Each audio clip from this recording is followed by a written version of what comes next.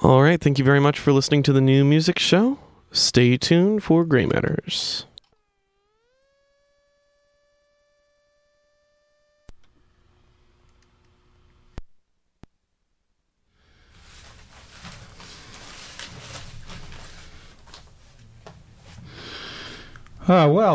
Good evening and welcome to another edition of Gray Matters, the weekly news and media talk show. My name is Dick Whaley, and I was having some phone problems today because they're working on our house, so I don't know if Jim's coming or not, but we'll proceed as if he's not. He usually calls me, but who knows?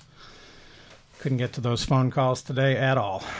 Our phones, well, I got a phone upstairs, but never mind my problems. We will carry on. Anyway, just a quick comment about the Red Wings. Too bad Jim's not here for this, but be interesting to see if the Wings can pull this off. It strikes me that this San Jose team is perfectly matched against the Wings. We obviously have a little bit of an edge in goaltending. But this team plays, San Jose plays outstanding sort of position defense. Sort of think of a 2-3 zone in basketball. It's hard to penetrate. In fact, the way to beat a 2-3 zone in basketball is to have a one-point guard penetrating through the two, but you can't do that in hockey. So they got to come up with some answers and got to come out strong. But I think if they can steal one of the games in San Jose, they'll be okay. So we'll just have to wait and see what happens. But for gosh sakes, don't take any cheap penalties.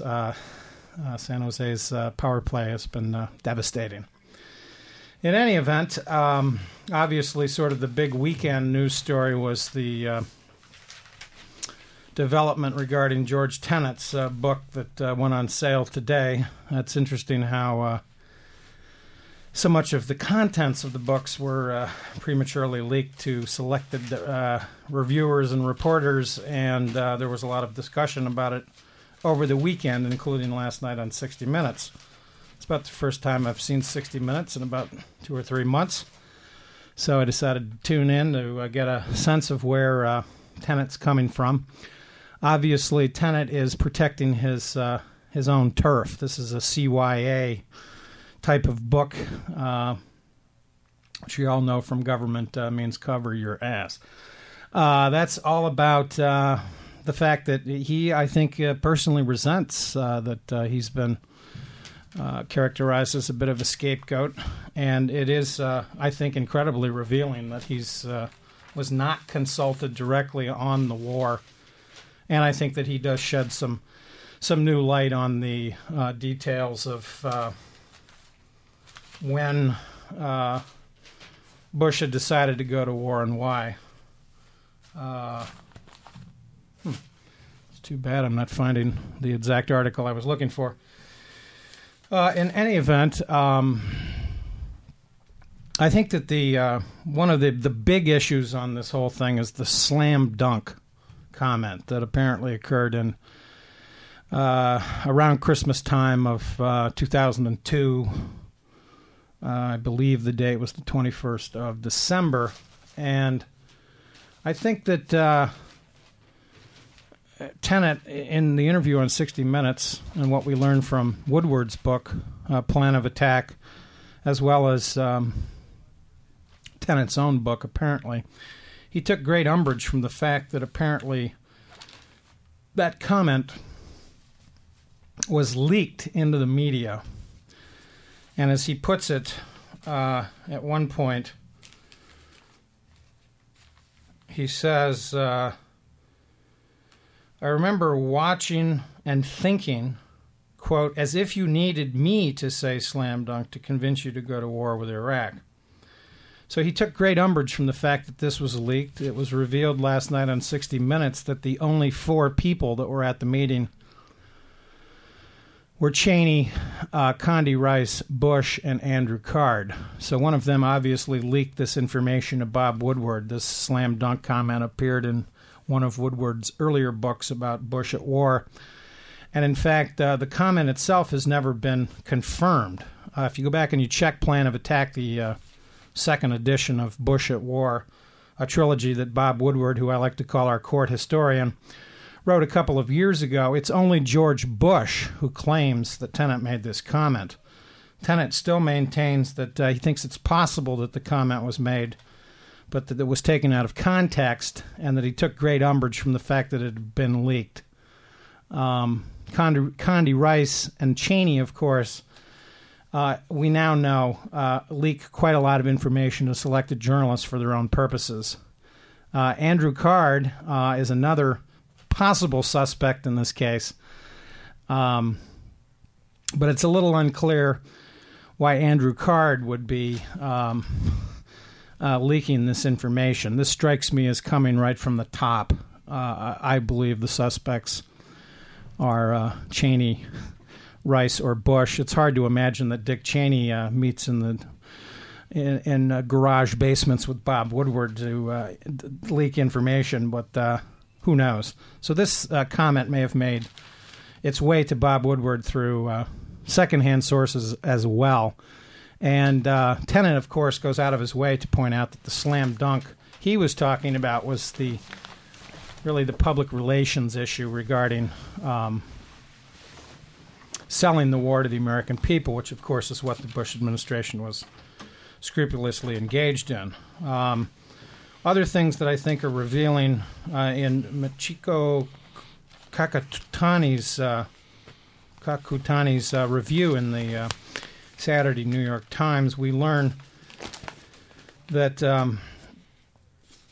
Richard Pearl is the one that told him at the time he was head of the Defense Policy Board, and we've singled him out for being one of the architects of the war in Iraq, said, quote, "Iraq has to pay a price for what happened yesterday.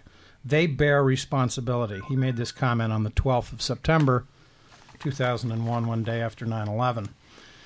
And Tenet, also on the slam dunk, remarks, I'm quoting from Kakutani again, the remarks came 10 months after the president saw the first workable war plan for Iraq, and 2 weeks after the Pentagon had issued the first military deployment order, sending U.S. troops to the region. What's significant about that is obviously special forces were already way on their way before Bush even went before the UN, and that it's quite clear, the overwhelming evidence is now indisputable that the Bush administration had decided way in advance to go to war in Iraq for their own reasons that have now, of course, turned twisted, and it just strikes me that the significance of this book is that it confirms the greater picture that that there was this sort of cabal in the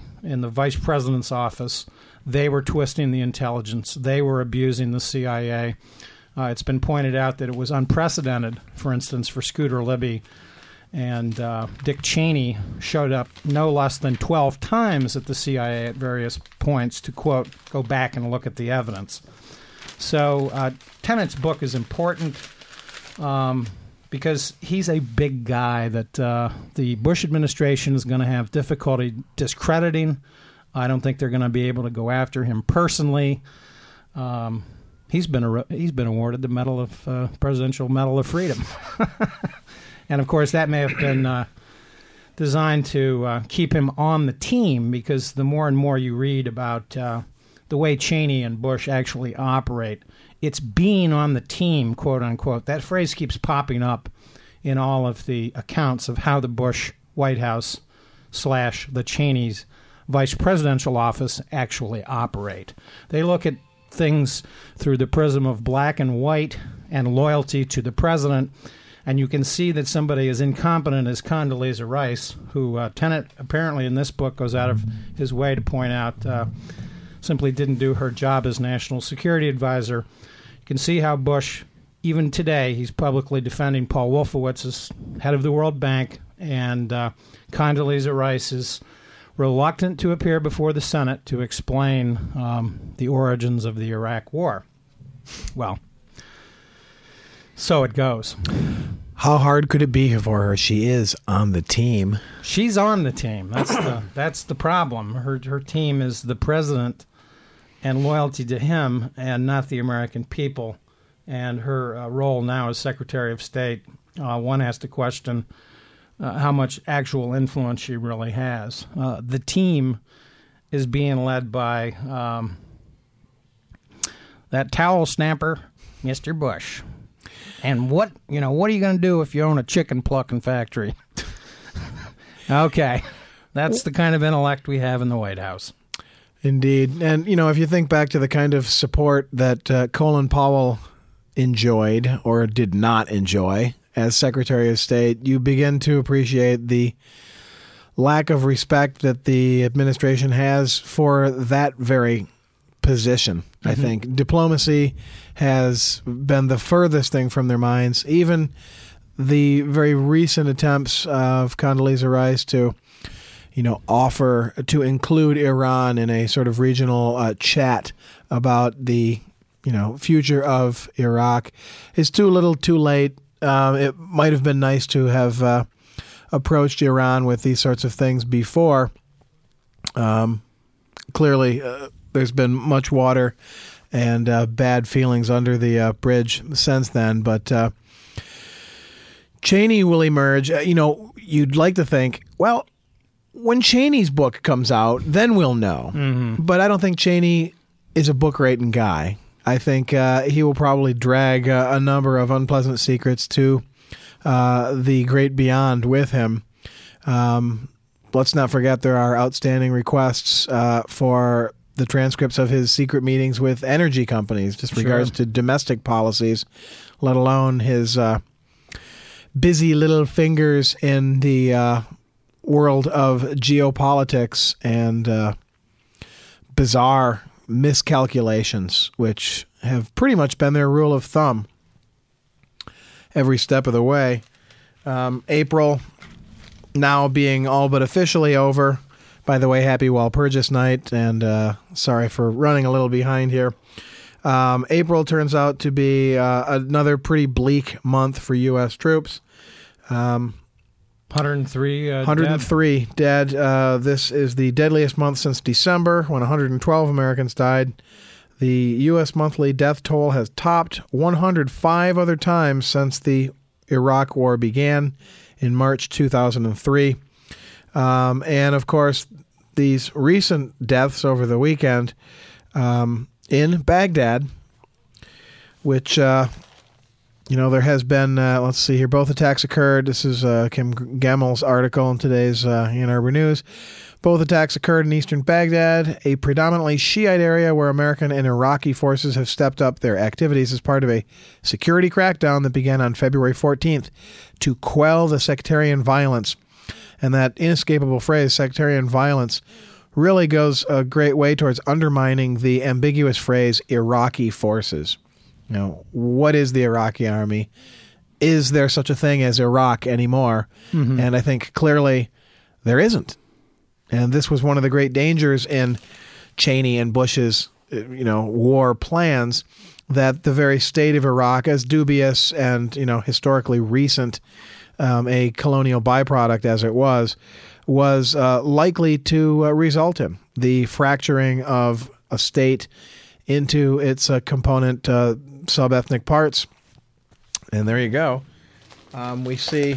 Well, indeed, Tennant in his book points out, and I'm quoting from Kukatani again, Tennant writes that there was no strategy for when the U.S. forces hit the ground in Iraq, aside from a desire to put exile Ahmad Chalabi into power, who had provided Administration hawks with much unreliable pre-war intelligence.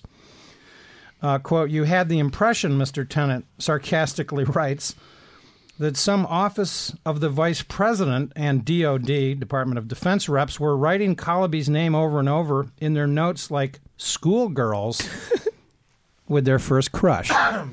Oh, it's the girly men. Chalabi, he's so dreamy. In charge. And, of course, Condoleezza Rice was a big proponent of Ahmed Chalabi, and it's he fits right into that circle. Yeah. He's a corrupt, incompetent, upper-level manager type, which is basically what the Bush administration is staffed with. Who indeed had not even been in Iraq since 1958. Right. So the notion that this guy is somehow going to control Iraq is, I mean, ludicrous. They may as well have put Neil Armstrong in charge. Neil. At least Neil Armstrong's been to the moon. Yeah. Well, and he did that in 1969. That's more recently than Chalabi's been in Iraq, right? So, well, Neil and Buzz. Right. Well, there's an article in today's Financial Times, very interesting here, by Guy Dinmore. Attack against Kurdish rebels risks strategic defeat, U.S. says. You know, the end game is not yet fully played out here in this region. The potential for the turmoil and turbulence to spread is very real.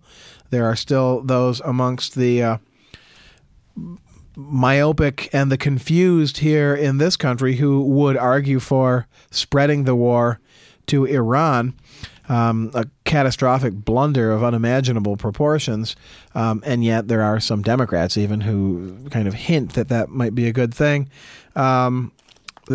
Just read this quick paragraph. Before its latest political crisis broke out, Turkey had been pondering a military incursion into northern Iraq to attack Kurdish rebel bases just beyond its border.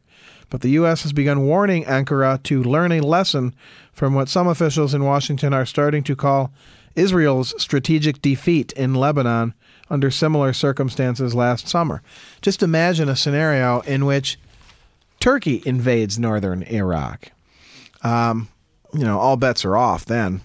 Well, the solution for Iraq is clear. They need to find oil in the Sunni area and then partition it.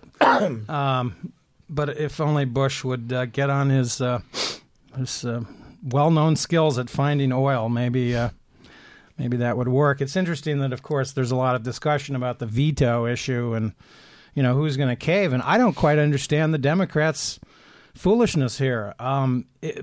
If the president vetoes the funding, they should say, you vetoed the funding, the war's over. Yeah. Thank you. We're not going to debate this any further. I don't know why they're talking about, I can see talking about negotiations. What we're talking here, folks, is a supplemental. This is additional funding that previously has not been appropriated. So the Congress is under no obligation to provide more money to keep the war going. The power of the purse, and of course, the Democrats are clearly divided into their own factions on this.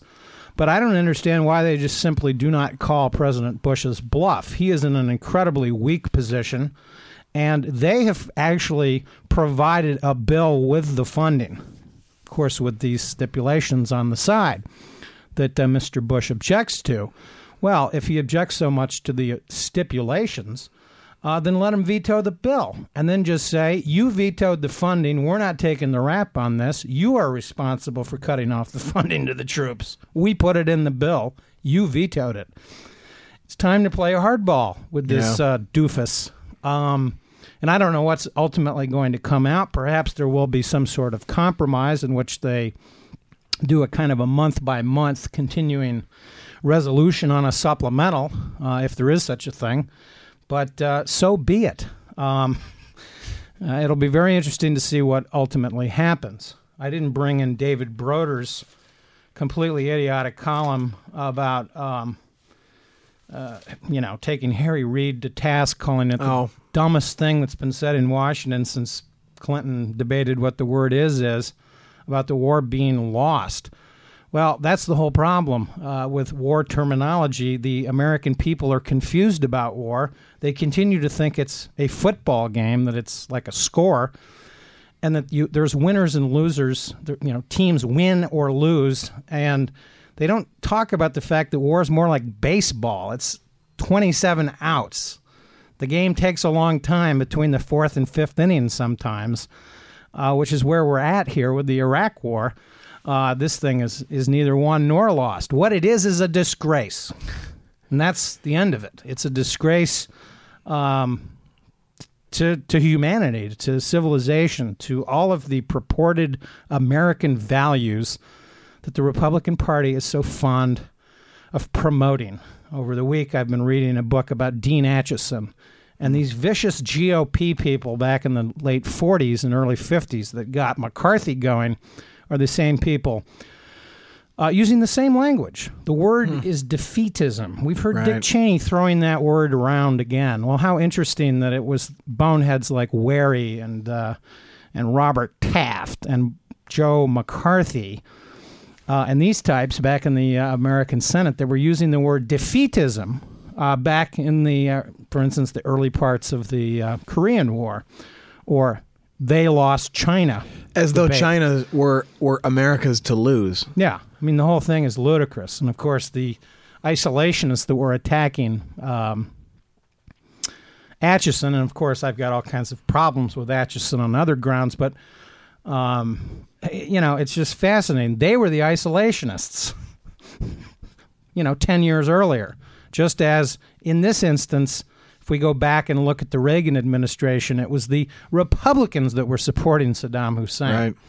So this word defeatism is, has reared its ugly head again, and it demonstrates that, of course, history, alas, does repeat itself in terms of the incompetence and the amnesia with which our so-called public servants operate. Yeah, and even if the supplemental funding is to be cut, and even if the war is brought to some sort of conclusion, there's still the embarrassing devastation and the legacy of failure with regards to America's promises to rebuild Iraq. Interesting information here that currently less than a third of Iraq's 3.5 million students attend classes. Well, there's not many buildings functioning fully as schools. And, of course, the security situation is bleak. But more significantly, listen to this. Before the war, Baghdad received an average of 16 to 24 hours of power a day. Last spring, Baghdad averaged 8 hours of electricity a day. This is how many years down the line, this is how many millions of dollars down the line that has been spent. And there's, been reasonable complaints levied against this entire program. Well, it'd be nice to have money for schools and for, infrastructural repairs to facilities here at home. But, it's okay. We can spend the $20 billion in reconstruction funds appropriated by Congress in 2003. And what has it been spent on? What has it accomplished? The city of Baghdad, one of the biggest cities in the region, one of the oldest continually occupied cities in human history, has an average of 8 hours of electricity a day. Heck of a job, Bushy. Yeah, and I didn't bring in this other report, but there's a new Inspector General report about the fact that the 7 out of 8 major projects are failing. Right. And the one about the medical waste blocking up the sewers is just, the image of it is astonishing, but not surprising. Right. It is this administration that continues to operate in a kind of, I don't even know what to call it. It's sort of a global warming haze of methane or something. I'm beginning to wonder what on earth they are drinking at the White House. Diet Coke may be involved. It seemed to be a beverage of Oliver North's. Oh, that's right. It's amazing. Well, the NutraSweet in there could be causing some early signs of brain damage or atrophy of some kind. Just a quick little follow-up on another item that we've been talking about recently regarding school violence. Bob Herbert, in a recent column, noted that about 8 children per day, teenagers and children, die from gun violence. We're losing the equivalent of a massacre of Virginia Tech about every 4 days here in the United States. And in this column, he observes, a study released a few years ago by the Harvard School of Public Health compared firearm mortality rates among youngsters 5 to 14 years old in the 5 states with the highest rates of gun ownership with those in the 5 states with the lowest rates. The results were chilling. Children in the states with the highest rates of gun ownership were 16 times as likely to die from accidental gunshot wounds, nearly 7 times as likely to commit suicide with a gun, and more than 3 times as likely to be murdered by a firearm. But guns don't kill people. People with guns kill people. Yeah. That says it all right there. Yeah, that's pretty damning. There's no reason to own a gun in America. We have Spider-Man. Right. Who will be coming to the rescue very soon, as you can tell from the marketing in place in major fast food and toy stores across this great land of ours. A movie, by the way, that cost $275 million to make. Just think of where that would go in Iraq. I mean, yeah, why doesn't Spider-Man go to Iraq? That would be a good follow-up for movie 4. Restore the power. That's right. His web action, although reminiscent as it is of teenage masturbatory fantasies, could go some way towards uniting the crumbling infrastructure of that city.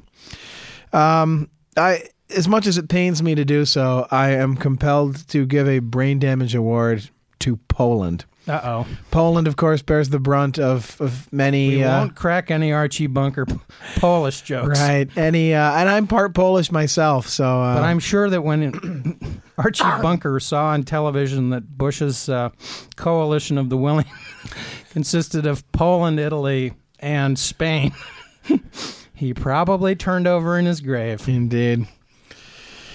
Well, Poland has been the brunt of so many jokes that offering them a brain damage award seems like adding insult to injury. But when you realize that Poland is pressing ahead with plans to request U.S. Patriot missiles to defend itself against medium and short-range ballistic threats, you realize that Poland is rich and ripe for a brain damage award. The Polish government has made it clear that it does not consider itself threatened by Iran, the country the U.S. says the system is intended to deal with. Mm-hmm. Why do they want this Patriot missile system? Well, they want it in return for hosting a base for the U.S.'s anti-missile system. So it's a sort of a friendly little quid pro quo here. No one wants to attack Poland.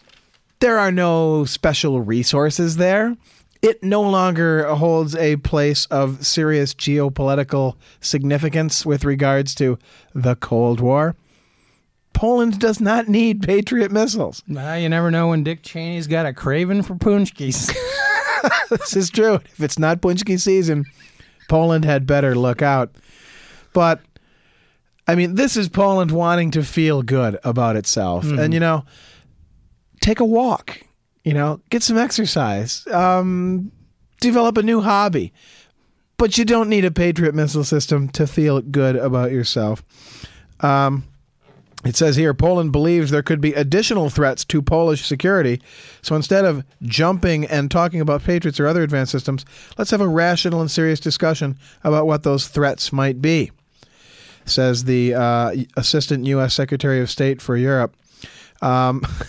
He adds, you can't jump from, gee, we think we have a problem, to Patriot missiles are the answer. So even the U.S. is a little shaky on this deal, which is surprising in itself because normally anybody who's willing to accept U.S. missiles is likely to get them within the hour, if not sooner. So Poland, as much as it pains me, this is total brain damage material. You do not need Patriot missile systems. Well, and of course the whole Star Wars fantasy of the conservatives and the neoconservatives that goes back now a good 20 years, envisions basing the system in Czechoslovakia or the former Czech Republic of Poland. It's frightening stuff. What's the point? I don't even believe Iran has such missiles that could reach Poland. Why would Iran want to attack Poland? I have no idea. I mean, this is... the Iranian ambassador has pointed out that Iran has not even started a war themselves in quite some time, well over 100 years. They have been invaded by a lot of other people, including Iraq, Britain, the USSR, to name a few. And certainly the United States has meddled in Iran's internal affairs repeatedly over the decades. One very bizarre thing is the brand new Nation magazine has a column by Alexandra Coburn, who's always a fascinating figure. You know, I agree with some of the things that he writes about and sometimes wonder where he's coming from on others. Well, this is one such column. He addresses the issue, is global warming a sin, and then goes into great detail about a friend of his, Martin Herzberg, Ph.D., and argues pretty much from the conservative right-wing Republican position about global warming, claiming that the global, he writes, we are warmer now because today's world is in a thaw following a recent ice age. This is true. Ice ages correlate with changes in the solar heat we receive, all due to predictable changes in the Earth's elliptical orbit around the sun and Earth's tilt. This is all kind of true. But he gets into this issue about whether or not carbon dioxide is causing, and human activity is causing this apparent global warming. And what is strange is in making his argument, he cites data between 1880 and 1980. Well, 1980 was 27 years ago. The warmest years on record have all been in the last decade. 1980 precedes China's leap into the industrialized revolution. So data from 1880 and 1980 only showing a 0.5 degrees Celsius increase doesn't strike me as relevant to the current debate. He then promises in his next column to